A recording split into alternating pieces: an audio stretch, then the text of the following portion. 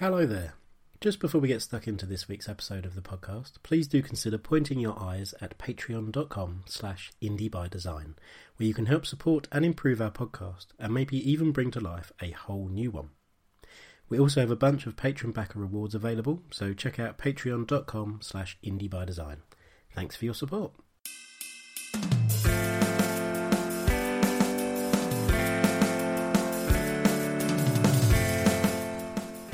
Welcome to episode 13 of the Indie by Design podcast, the show about game design and game designers. In each weekly episode, we sit down with interesting people to talk about them, their work, and their outlook on games. The Indie by Design podcast is brought to you by Stace Harmon and John Robertson. You can reach us on Twitter, Facebook, and YouTube by searching Indie by Design. You can also visit us at indiebydesign.net for books, podcasts, and much more. This episode of the podcast is hosted by me, Stace Harmon, and features Ilari Kutunen and Mikhail Havari, the CEO and Head of Publishing, respectively, of veteran Finnish development studio Housemarque. Famed for its downloadable console games including Super Stardust, Dead Nation, Alienation, and PS4 launch title Resogun, Housemarque has made a name for itself crafting precise, polished, technically accomplished and visually striking titles in publishing partnership with Sony. With its latest title, Nex Machina, launching for both PS4 and PC, Housemarque is taking its first step into self-publishing.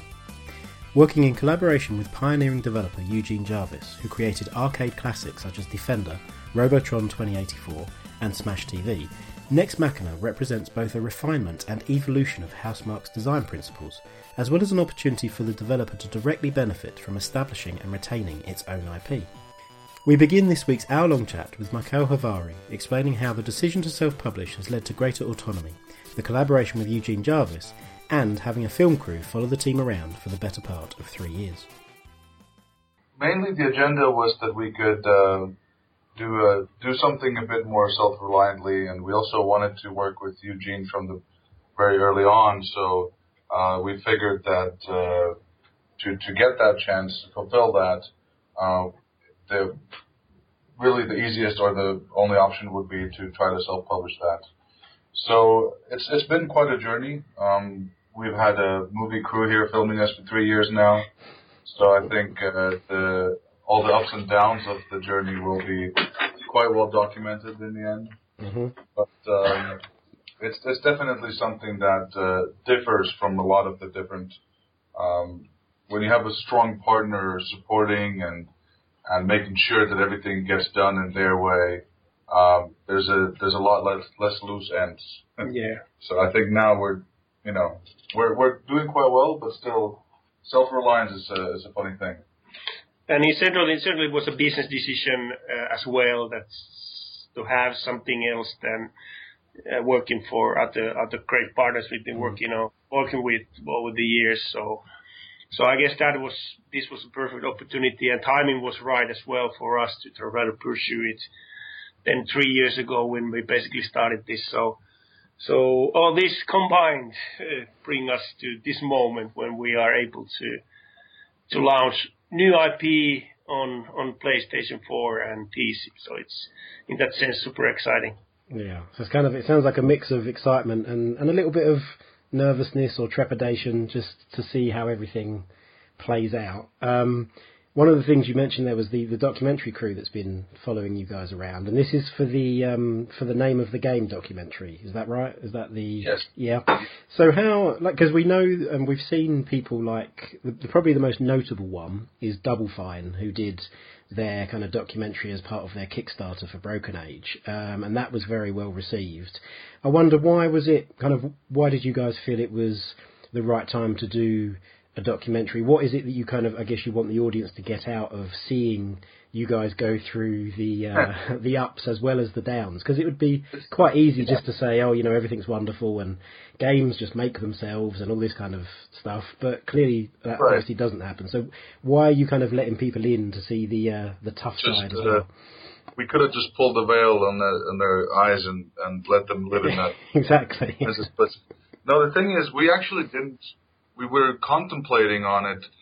The main reason was that for us, it's been a great opportunity to have Eugene involved in the project, and And I think we wanted to document that to some extent, even for ourselves, even if it would have been a home video that we just get to look back later on. And we didn't start off with, oh, here's a documentary, here's a budget, let's do that. But it more or less, we wanted to get some good behind-the-scenes footage. And we had a professional movie crew come in that we were on friendly basis with, and they saw the opportunity there. So it's actually their project, New Dawn Productions, that's doing it. So in the end, we sort of signed off our liabilities and everything. We have some rights into what can be used in a movie, but not really too much of that. So yeah, I guess it started with this unique setup in mind, and then we bump up into Eugene Jarvis during the DICE ceremony awards when Resogun was nominated as the best action game of the year, and Eugene got his lifetime award there. So that was sort of a good story, that when things started to align, that Eugene was enthusiastically coming to work with us and be part of the project. So it just felt that we have some nice story to be told, and we wanted to highlight Eugene's as well, because quite a few games are lots in depth to this guy. The guy started to be a pioneer things like 3-6 shooting or things like that. So that's really great opportunity, and in the end, it's I think, well, we don't know how the story ends, right? So it will take another week or so to wrap it up, to probably finalize it to do our release party. Yeah. So is that, are you guys kind of will the final sort of things to be shot for the documentary? Will that be kind of your reactions to that first week of Nex Machina, or like review scores and stuff? Are you kind of capturing that side of it as well? The film crew is over here right now. I think they'll be filming for the next 24 hours, and then we have a launch party a week from now, Wednesday, and that should be about it from our behalf, at least. Cool. I mean, there's a few things that you mentioned there. Obviously, one of those is that you're collaborating with Eugene Jarvis, and as you mentioned, he's a big kind of arcade shooter, twin-stick shooter pioneer, and with titles like Robotron and Defender and Smash TV as well. And it does seem like in retrospect, it seems like an obvious fit for you guys to be working with somebody like that, because of your history, and you have you make what feels like kind of very pure kind of shooter experiences. They're very focused on what it is they're trying to achieve and what they give the player. I wondered, like, how much was this collaboration with Eugene Jarvis, how much back and forth discussion have you been able to have with him in terms of his ideas, your ideas, kind of where's the sort of balance? Is it like every 6 weeks you have a Skype call with him and show him the latest build, or kind of what's the sort of dynamic been with working with him? From the beginning, it was very open that we didn't really have a agenda. We didn't really know what it was going to be like. So basically, we went to Chicago, hung around with him, got some dinner and drinks, and I just started thinking about it. And it really, especially at the beginning of the creative process, it was a lot of back and forth, where we come up with like, okay, what should we do? What's the genre? What's the thing? What's the core of the game? So on. And it was basically our ideas being using him as a sounding board. Like, what do you think about this? Or how do you think we do that? And as that progressed, we got into a phase where the interaction was still very similar, but it was more about, okay, so we have these voxels interacting here that way. How do you like the visual feedback? How do you like these things? And then he'd go into details like, it would be cool if the voxels have this kind of gravity and blow up in that way, and into more detailed stuff. But as the game gets closer and closer to being done, which it is now, it really there wasn't really a need because it's a lot of that polish that we do over here. So in the end, it's from our lead game designer Harry Kruger's mind, who then had sort of this a protege type of relationship with Eugene, if you will. But again, the beginning was quite intense, and then as it goes on, realistic things take over. Yeah. And that, I mean, you mentioned there about things like the visual feedback and things like that. I think what I've really enjoyed, I've only spent a couple of days playing Nex Machina now, but what I've really enjoyed is this is perhaps an odd comparison, but it reminds me a bit of, there's a part in open world games, or in like the Legend of Zelda games, where you first go out into the field, Hyrule Field, for the first time. And there's all these possibilities, there's all these, so I could head over there, and there's all these little kind of telltale signs of things that you can explore. And finishing the first level for the first time on Nex Machina, and having this list of things come up on the score sheet, and it hints at all these little things that there are that, the first time I played it, I just missed basically everything. So there's secret humans, and there's disruptors to be killed, and beacons to be destroyed, and maximum chain, and there's all these little things that suggest that the game is really quite deep. And I mean, firstly, that's just like an awesome thing. That's a really exciting thing to think, okay, I'll go back and that will affect the way that I play the game. But then that feeds into things like the visual feedback, like you were talking about, that so if you're shooting a particular thing, then you've got these different little coloured sparks that are coming off it to suggest that there's a secret exit if you blow up this block or whatever it might be. So that kind of like how much refinement, how much iteration goes on creating all those extra little layers, all those extra little bits of additional content. So it's not just you can go through this and try and get the highest score, it's that you can go through this, but also there's all these extra things to find. Like how much iteration and kind of refinement goes into that process of building all the layers in the game. Well, I guess it's been quite a big part, as we feel that we've been sort of innovating this part as well, that how you can build up those interesting layers to, especially for the more and more advanced gamers, that they can find new stuff there, find new things that they can achieve, maintaining the combo and collecting like now collecting human combo, for instance, or finding the secret exit to a secret level. So we feel that we've been kind of doing a lot of work, and that was certainly the original goal. We have the similar thing going on with Resogun. A few years earlier, and obviously all the previous games as well. I think we've been have been doing that for quite a few years, and it's interesting to see that I think quite a few people are missing those in the end. Obviously, they see that this is a simple shoot 'em up. I'm not there's no challenge, right? But that's what we've been doing, trying to educate also the markets that hey, there are new generations of players coming in, and they probably haven't played this kind of games even before. For instance, I feel that Resogun was played by quite a few new players of the genre. So we've been trying to do that, kind of carrying the torch forward and try to show people that how kind of gratifying and stimulating these kind of games could be. There's a thing to be said about the mystery of that, is that not everything needs to be too directly communicated, and that's an art in itself.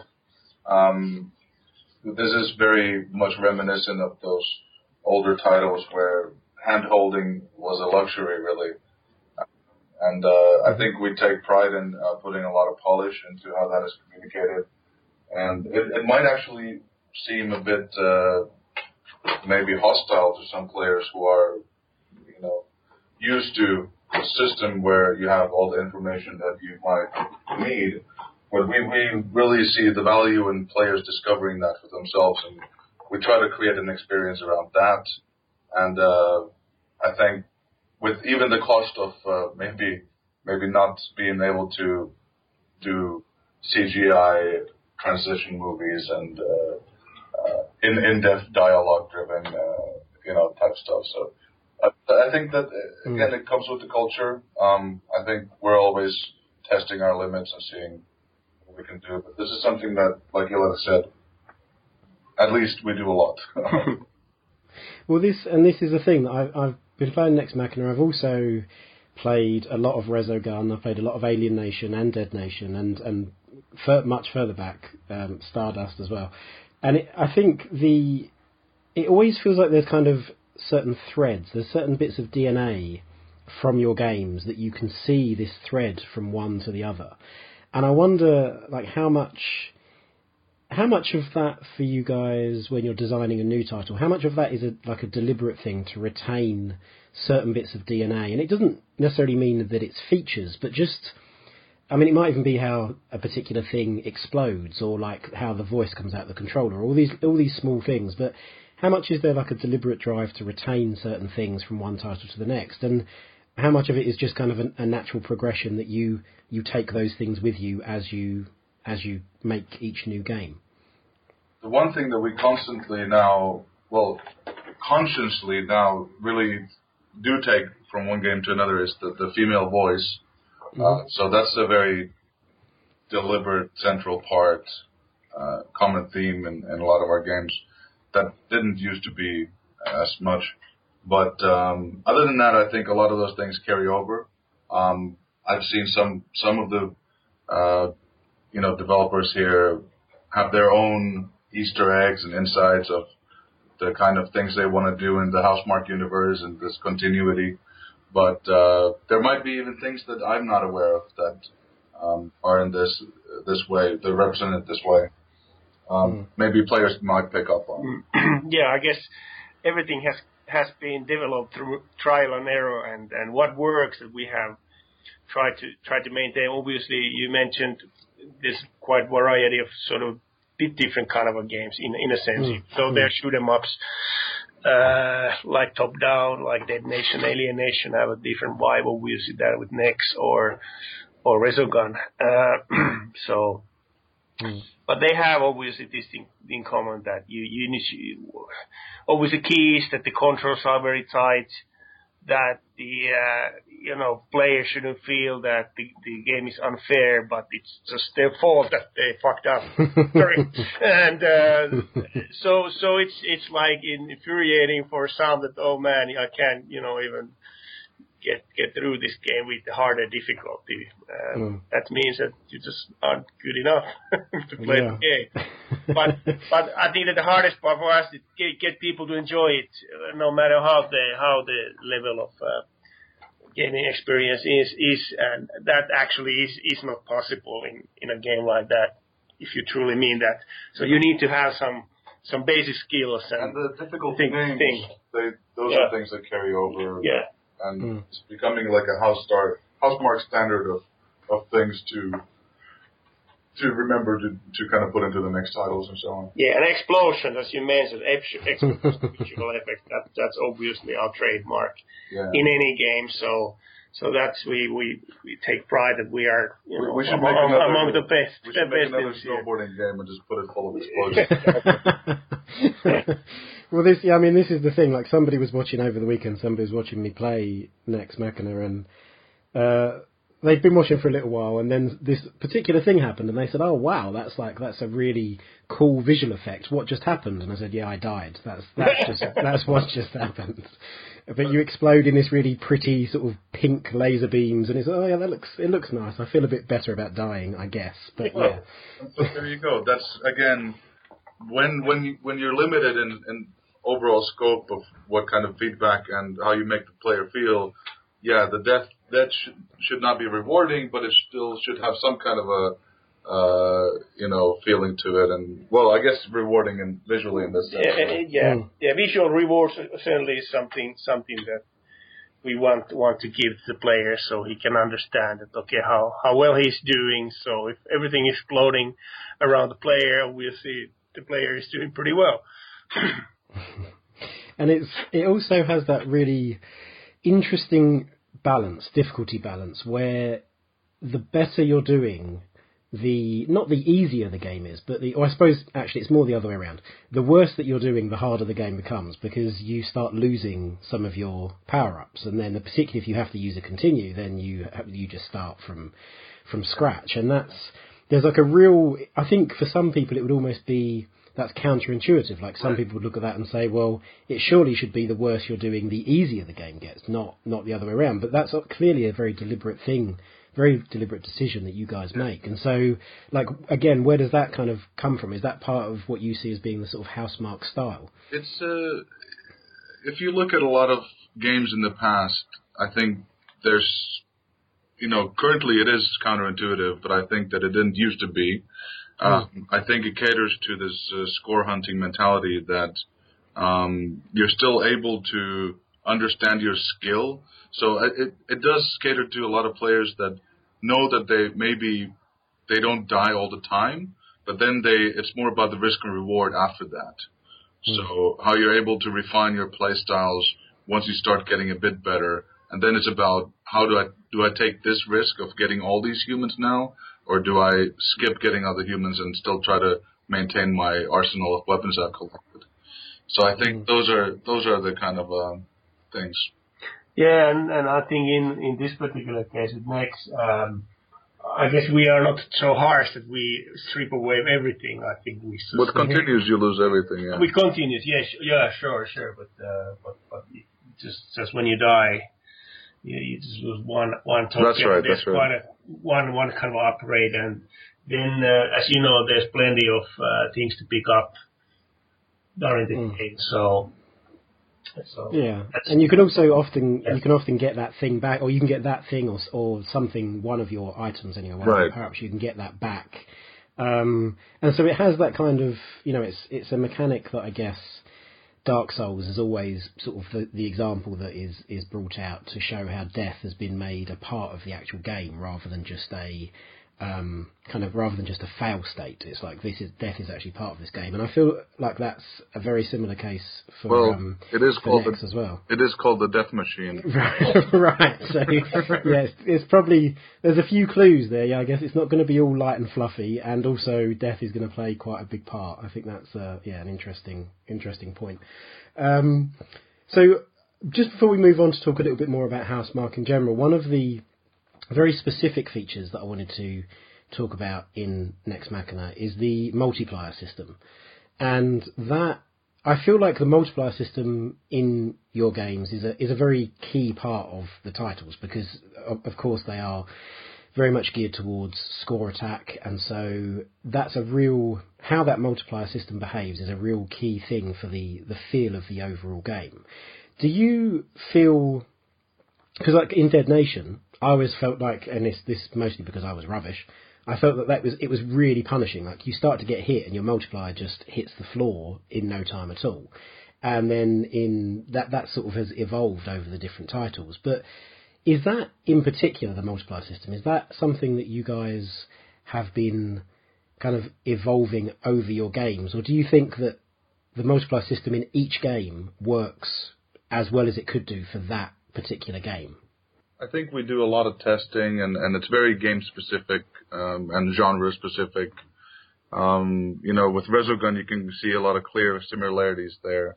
And with Alienation, you had to really kind of tweak the system to cater to that gameplay style and genre. So there's a lot of, again, Housemarque things that we put on the first prototype list and try out. But then we have a very iterative process of where we start taking it to, and it's funny how it goes back and forth, and there's a huge amount of variations that we do test out. The people playing the alpha and the beta can probably answer to this, but there's been a lot of things that we've tried out, and then certain things make more sense. So. For example, the human combo thing was something that we had in the first alpha, but not until the last hours of the alpha did people find out about it, because we didn't have HUD elements catering to that. Okay. So it's funny how they picked up on it, and there was this resurgence of crazy scores coming in because the community started talking to each other and so on. But yeah, definitely, it's very game specific, I'd say. I mean, that's another thing, that the human combo system that you mentioned there, and for people listening who haven't either noticed that or won't have picked the game up yet by the time this podcast episode goes out, it's done on like a timer basis. So you save a human, and then a timer starts, just a bar rather than a numerical timer, but a bar starts going from full to empty, and if you pick up another human in the time before it runs out, then your combo is continued. What that said to me quite loudly, I guess, was that it points at a certain way of playing, because you can start each kind of room or each self-contained kind of sub-level, and you can just run around and pick up all the humans as quickly as possible just so that they're safe, and then that is done and you can focus on surviving. But then by the time you get to the next area, your combo is probably going to have run out because you've picked them all up too soon. So it kind of hints at just a different way to play, and suggests that maybe there's some strategy in pacing them out and not picking them all up at once.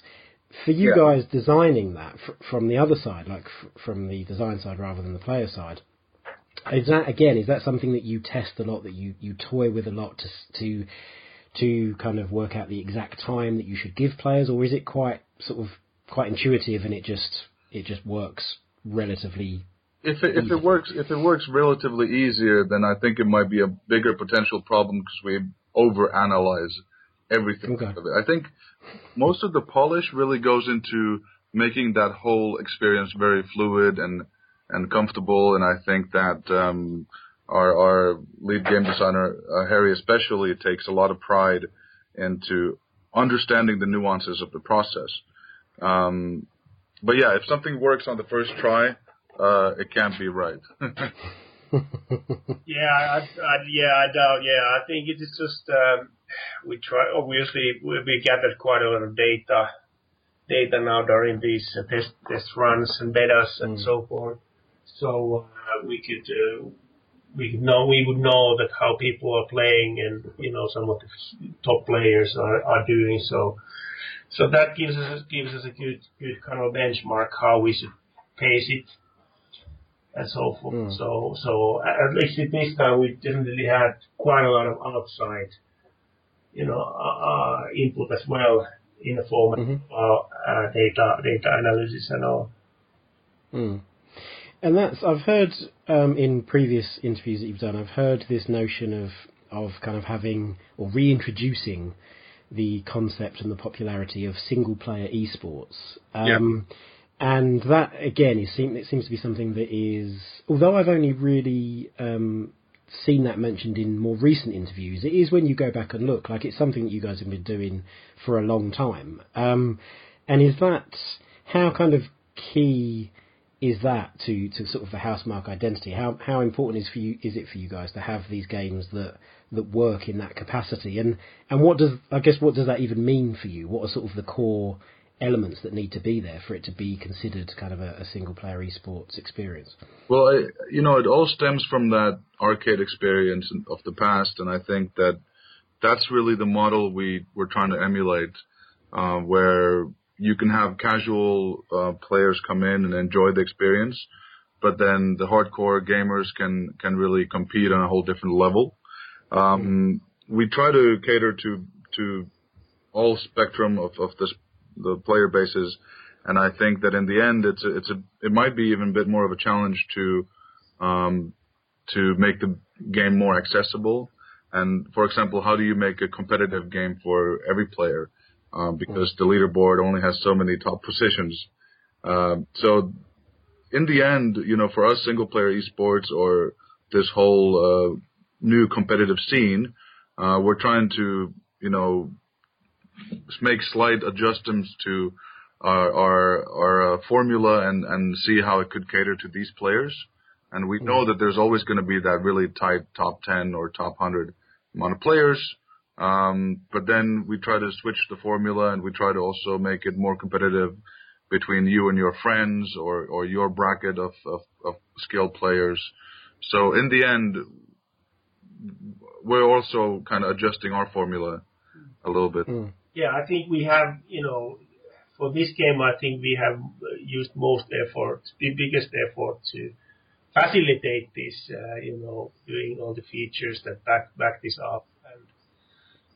That you can have a server, save records of your gameplay to the servers and things like that. So I think we've used quite a lot of effort, but I think we haven't really emphasized this in our messaging just recently. You need to have the players to love the game, go through the challenges, and then you can start to build something more. So players would need to embrace this, and we've been trying to facilitate this as good, given the resources and time and money we have been able to facilitate this. So we'll just see that what is the interest there, and we know something from our past, like Resogun challenges. There was sort of pre-indicative, thing that we did, and there were some people embracing this. But let's see. It's based on gamers. And this is the first time we have the IP on our own, so we can actually start catering different player preferences and keep continuing making content if the players, show their demand for that. So it's a more of an open book from here on out. That's a very insightful way of looking at it. That you can have all of these features and you can have all of these these systems set up to facilitate it, but without the players buying into it, then I guess it doesn't really mean anything. And it sounds like you guys are completely aware of that. You have to have the players playing the game and loving the game to want to compete in that way. One of the things that one of the sort of small points of that I've noticed playing the game over the last couple of days is and that I particularly appreciate is the way that it will kind of pick out a rival for you, or just say that this person who's a few places above you on the leaderboard, try and beat their score, and you'll get some small reward for that, and just see how you can sort of compare to them. And that's something I think that is very important for people like me who are very, very average players. I can play the game, really enjoy it, but I know as soon as I go online or I look at somebody else's high scores, I'm going to be like, I'm just going to get destroyed. Yeah. So to have that, bringing it to a much more kind of personal, localized level of, just try and beat this person who's a few places above you makes a huge amount of sense. Exactly.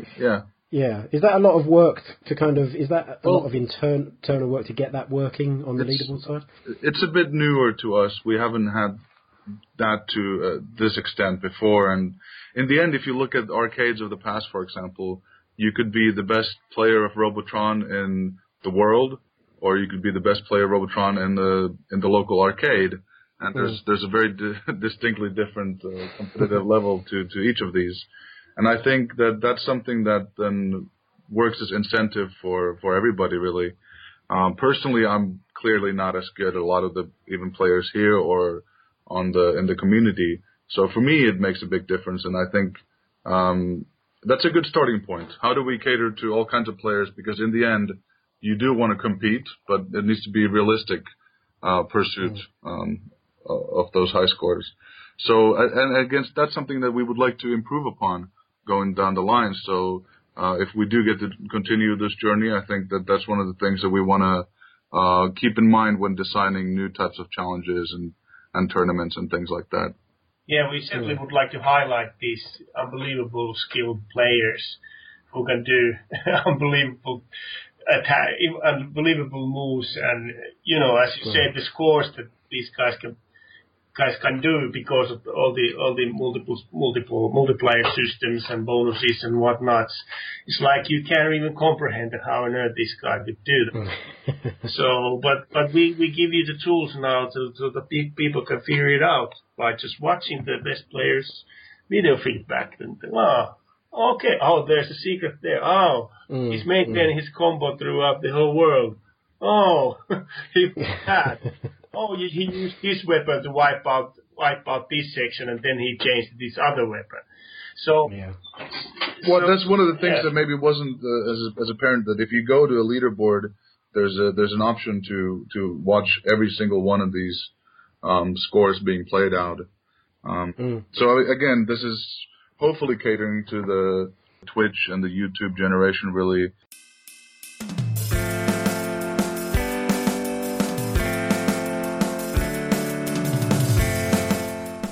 Welcome to the Indie by Design podcast halftime show, in which I'm rocking a foot-long hot dog and a novelty beer hat. If you're interested in gaining more insight into game design and game designers, be sure to check out our website, indiebydesign.net, where you'll find more episodes of the Indie by Design podcast, as well as our book available for purchase and much more besides. If you have suggestions, questions or feedback on the podcast, you can tweet us at Indie by Design or get in touch via facebook.com/indiebydesign. If you like what we're doing and have time to leave us a short review on your podcast platform of choice, that would be very much appreciated. You can also check out what we're doing over at patreon.com/indiebydesign and directly help us to make this podcast better, as well as bag some additional patron-only content. On to the second part of our discussion with the Housemarque duo now, and we pick up with CEO Ilari Kutunen explaining in more detail what it means for his studio to be working on a game that is entirely their own with which to fail or to succeed. Obviously, there's a big moment for us as we are able now to launch a game of our own as well. So we've been trying to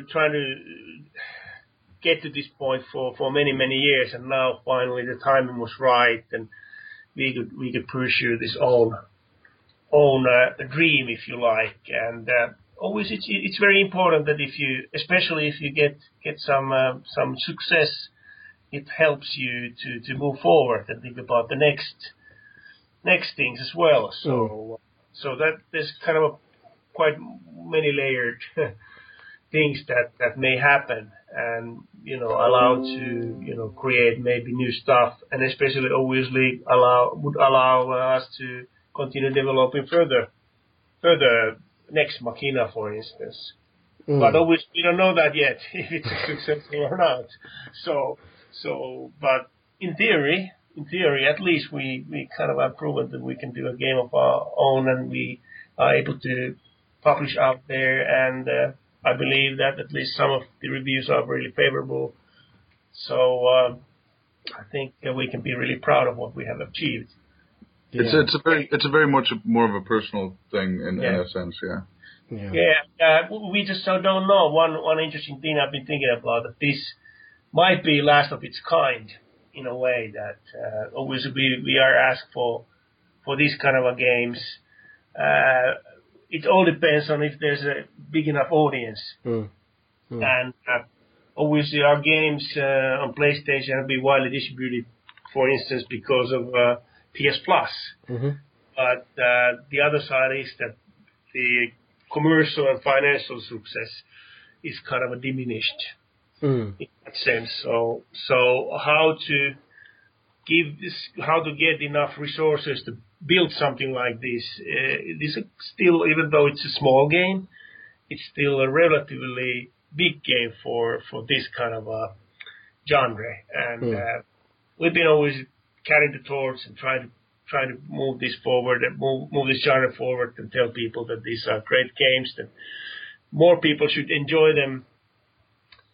And again, we're trying to do that. Let's see how successful we are. Well, and I think that what strikes me about Nex Machina is that it looks, and this is a very simplistic way of viewing it from an outside perspective, but when you see games that are made in conjunction with a publisher, so many of your previous games, Alienation, Resogun, both with Sony, and now this is your own project from the ground up, there you can still see the polish is still very much there. That everything is there that you, would expect of a Housemarque game, even though, and again, this is sort of the simplistic bit, even though it's like the money from Sony, or however these agreements usually work, hasn't been there to sort of prop you up, I guess. It's like there hasn't been any corners cut, there hasn't been any...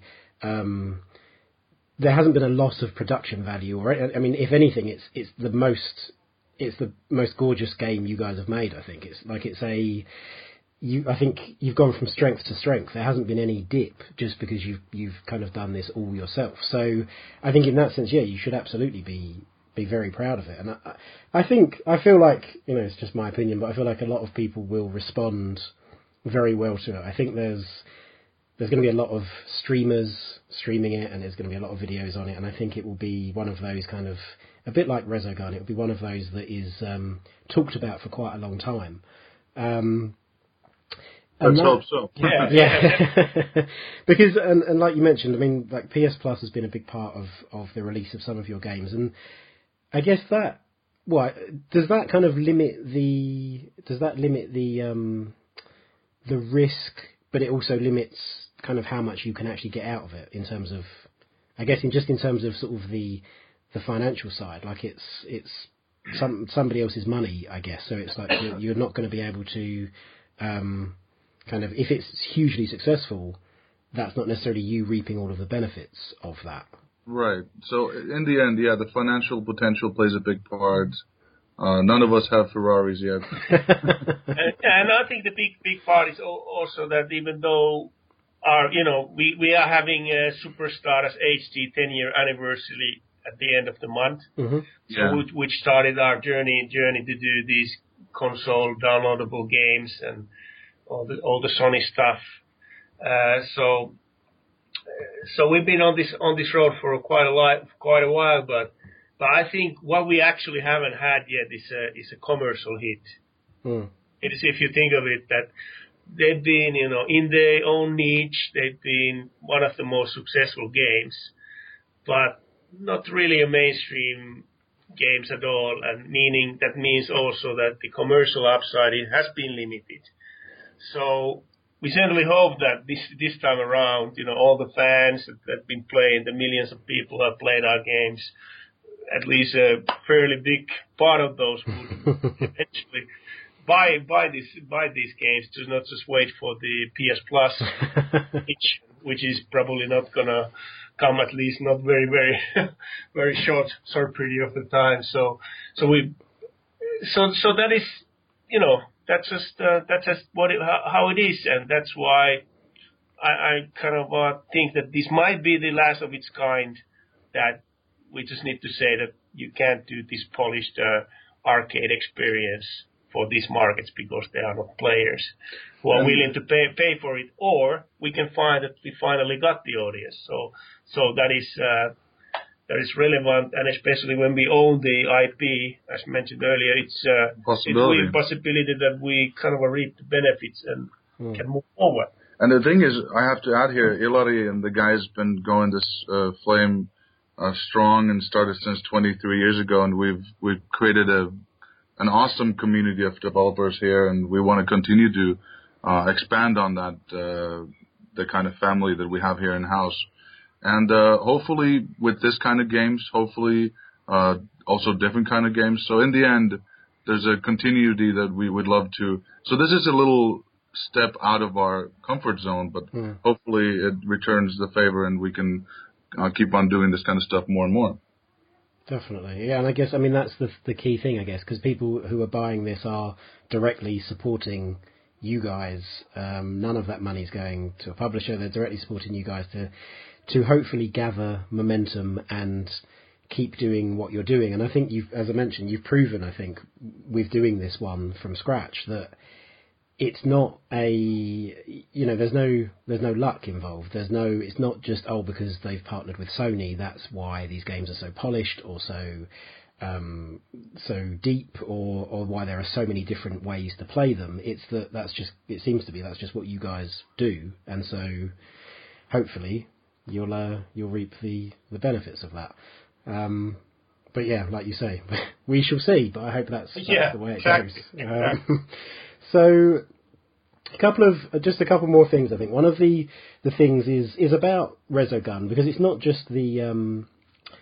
just each launch of a game that gets talked about with you guys. So Resogun came out obviously at the beginning of the PS4's life cycle and was a very big title. Like, it was talked about very, very, very well. Lots of very good review scores. It became kind of for a lot of people, I think it became sort of an unexpected hit of the PS4's launch period. But then you also revisited Resogun when you did the PS4 Pro patch, or not just PS4 Pro, but that's what it was ostensibly for, the PS4 Pro update, which brought extra Yeah. Extra lighting, extra visuals, lots of voxels, all of that stuff. And that was very well talked about as well. Like it wasn't just something that it clearly didn't just take 5 minutes to, press some buttons and upgrade the whole thing. When you going into that, how did you realise it was going to be sort of quite as big a project as it ended up being? Were your architects and engineers sort of quite clear that it was going to take a lot of work to get the most out of it, or kind of did it just start as we'll start playing with this and we'll see what happens?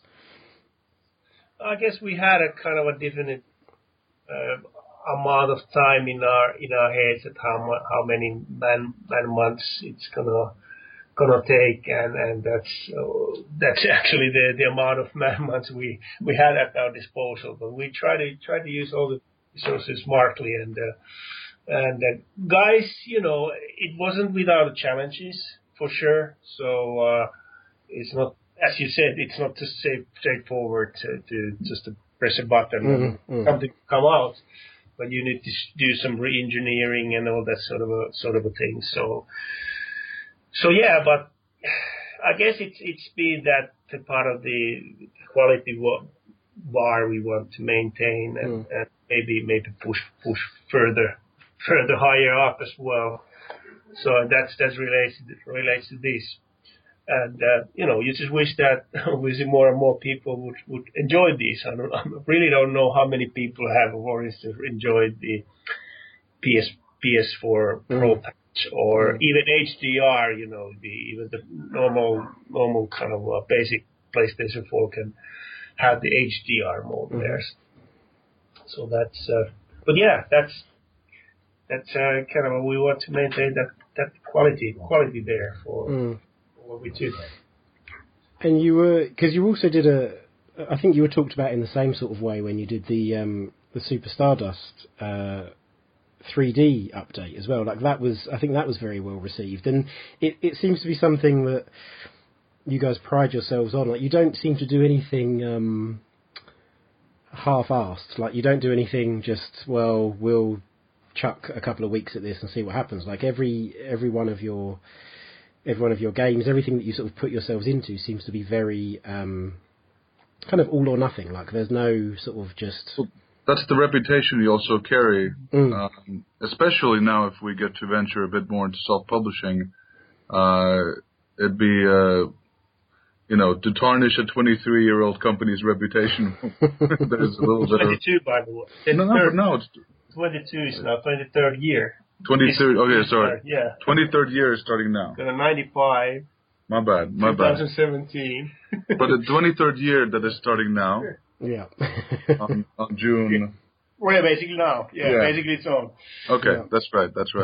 So I mean, that's something that really, and also I think a lot of the history, because a lot of the people who work here, we grew up with these games too. So that is the reputation that we want to uphold, and the brand that these guys been able to get together and uphold. I think there's a little bit of this patriotic attitude, like. This is Housemarque we're talking about. We can't F it up. So it's funny how it goes from generation to another, and at least to many of us who have the option to work here, we take that with pride. Yeah, but I have to say there's a price to pay. There's a lot of pain involved, one or another. So we might not be kind of the most profitable company because of that, to put it mildly. But then again, yeah, because we just kind of want to spend whatever we can to make games as good as possible. So the game is king. As we game say. is king. That's yeah. Yeah. Well, like you say, that it takes a lot of effort, it takes a lot of time, and it takes a lot of money to invested to create titles to the level that you guys do. And I guess for those of you who have come on board over those 22 years going into 23, I guess that's also just part of what attracted you to the company in the first place, right, Mikael? Like that's why it's part of why you want to work there, because it's a quality place to work. Absolutely. And I remember specifically when I had that notion of listening to one of the Finnish bands Apulanta on the soundtrack, and I remember thinking to this: there's an office somewhere in Helsinki with guys that make this and talk to this band and got it on the soundtrack. And I played previous Housemarque games, but that was the first realization. And I don't know if subconsciously it stemmed me to try to come closer to this. But yeah, so that was like 15 years ago. You talked about Transverse snowboarding. That's right. Yeah. That's right. So I mean, I don't know. At least personally, I feel that there's a certain responsibility and honor in that. And like I said, it's for me and the rest of us to mess that up. So let's see. And as I believe, is your job title head of publishing? Yeah. So yeah, it really is is on you, isn't it? No pressure. So simple as that. It's very, very clear role. Yeah. Yeah, it's going to be very easy to draw the line back to somebody's desk if things go wrong. Yeah. I'm aware, or the lack of desk. But no, yeah.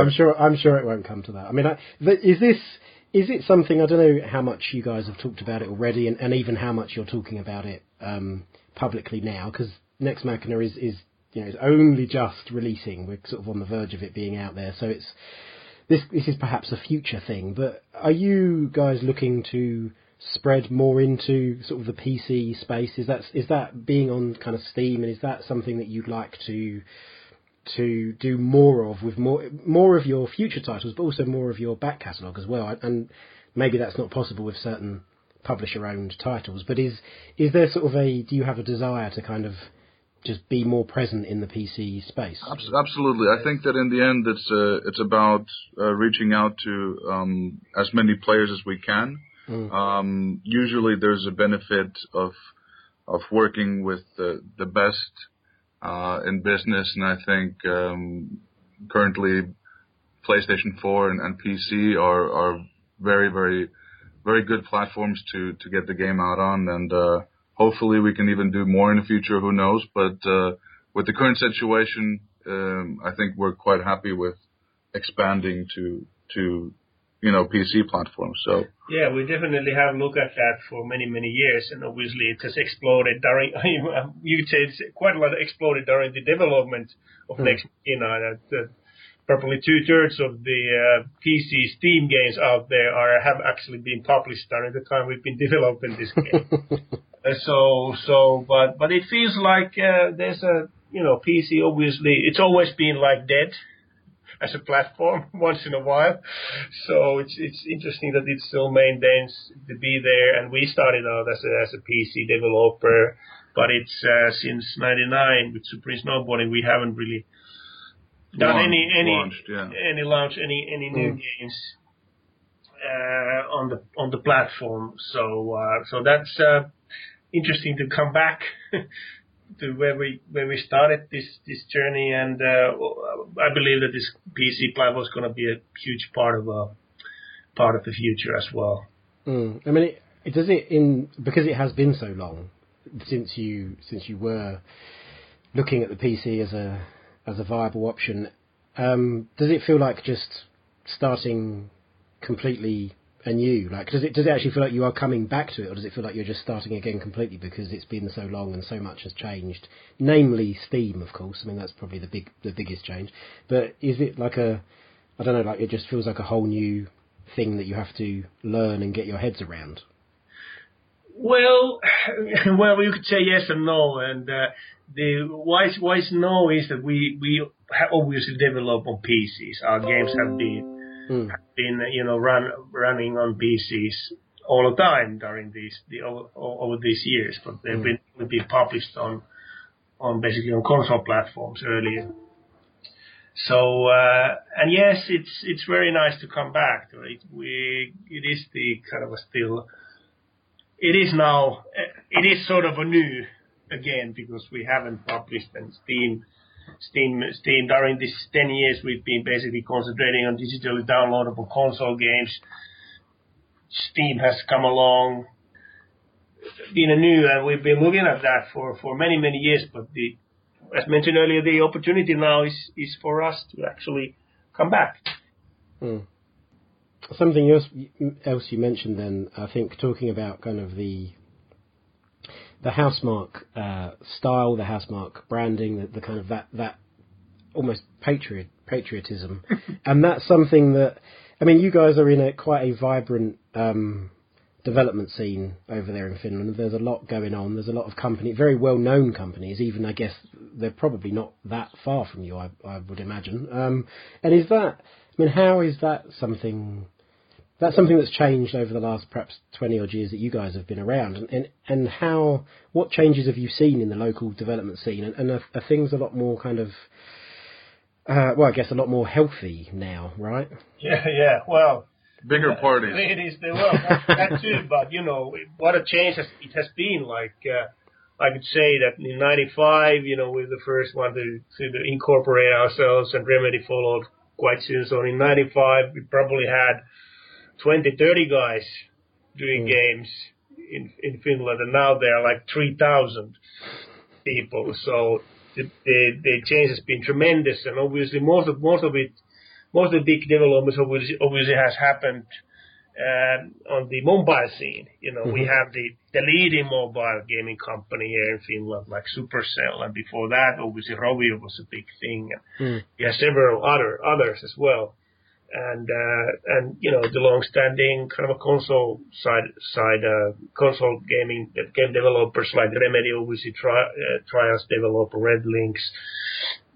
We have Frozen Byte, so we have quite an interesting scene here, and obviously we are sort of being quite unique in that crowd. So that's been kind of a benefit for us as well. That if people want to do and develop games that are not mobile games or not big story games or not trials, they come to us to ask for a job.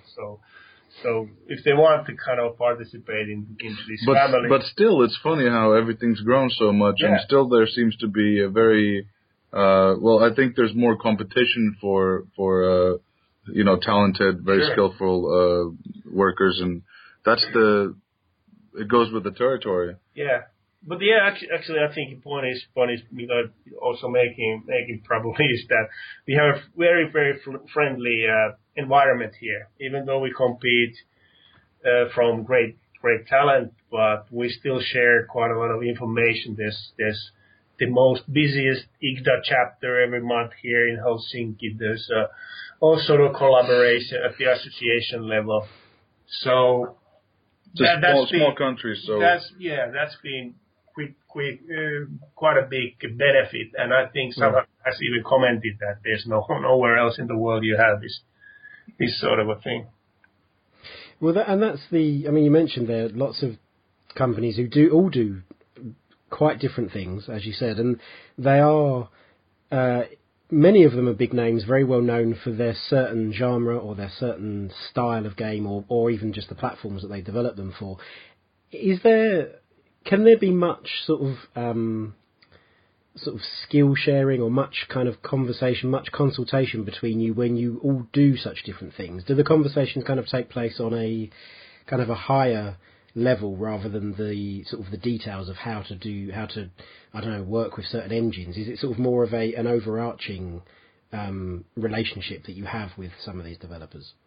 Well, there are always platforms that cater for different things. So there are these kind of gatherings of like executive breakfast when we can try to share best practices and share experiences, and that is what is been really good about this community. That especially companies top level are pretty open to discuss quite a even intimate things, experience. And then there's IGDA events that is kind of a colliding different developers against to talk with each other. So there are kind of different kind of forums, and I'm sure they talk about nitty-gritty details of how to make the pixel move better as well. So and obviously there's still enough people are doing PC-based stuff or console-based stuff or mobile-based stuff, that they can find a platform or people who are tackling with the similar problems that like we do. Cool. Okay. And I guess just as a final thing, so you mentioned you've got the launch party next Wednesday, is that? That's correct. Yeah. And so I guess just as a sort of an overview, what do you think you guys are going to be once the game's out and all the review scores are out, which I think is actually starting to happen even as we speak. But like, how do you see your week ahead? How do you kind of see that? So out? We're gonna, no matter how it goes, bottles will be opened. Different reasons, but either way. No, I think we're gonna enjoy ourselves. Next weekend is the Finnish Midsummer, which one of the more appreciated summer vacation type things, and then after that, July is a huge month for us in terms of summer vacation in general. So it's gonna be nice to take some time off, rewind a little bit, and refresh, and then just get ready for the next adventure, really. Yeah, what we know for sure is Eugene Jarvis is coming next week, and we finalized the documentary movie filming. So that's what we know for sure. No more cameras and mics. Exactly. So that's kind of another story then when that launches. But I hope at least I feel that we're gonna be pretty pleased with the media reception. Mm-hmm. That's one thing. Too scared to think about this commercial side of it all, because there's so many unknowns. Really, you can't really find any corresponding like similar games. Basically, well, there's a lot of similar, but then still not to the really. And how they have done. And obviously, Steam has changed even during the past year. So how people find your game is still a question mark. I'm gonna grab a beer after this and look at the Metacritic going. That's always a dangerous game, to sit there and keep refreshing, watching that Metacritic hopefully go up and up and up. We'll probably be outside when the sun is still out, and then somebody's going to call us either way. So.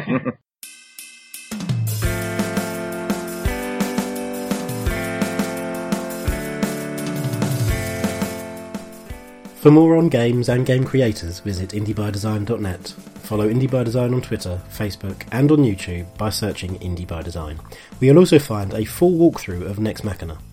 Do also consider nipping over to patreon.com/indiebydesign to see what we have going on over there, and to bag yourself some additional podcast content, as well as get the warm, fuzzy glow of helping us make this podcast even better.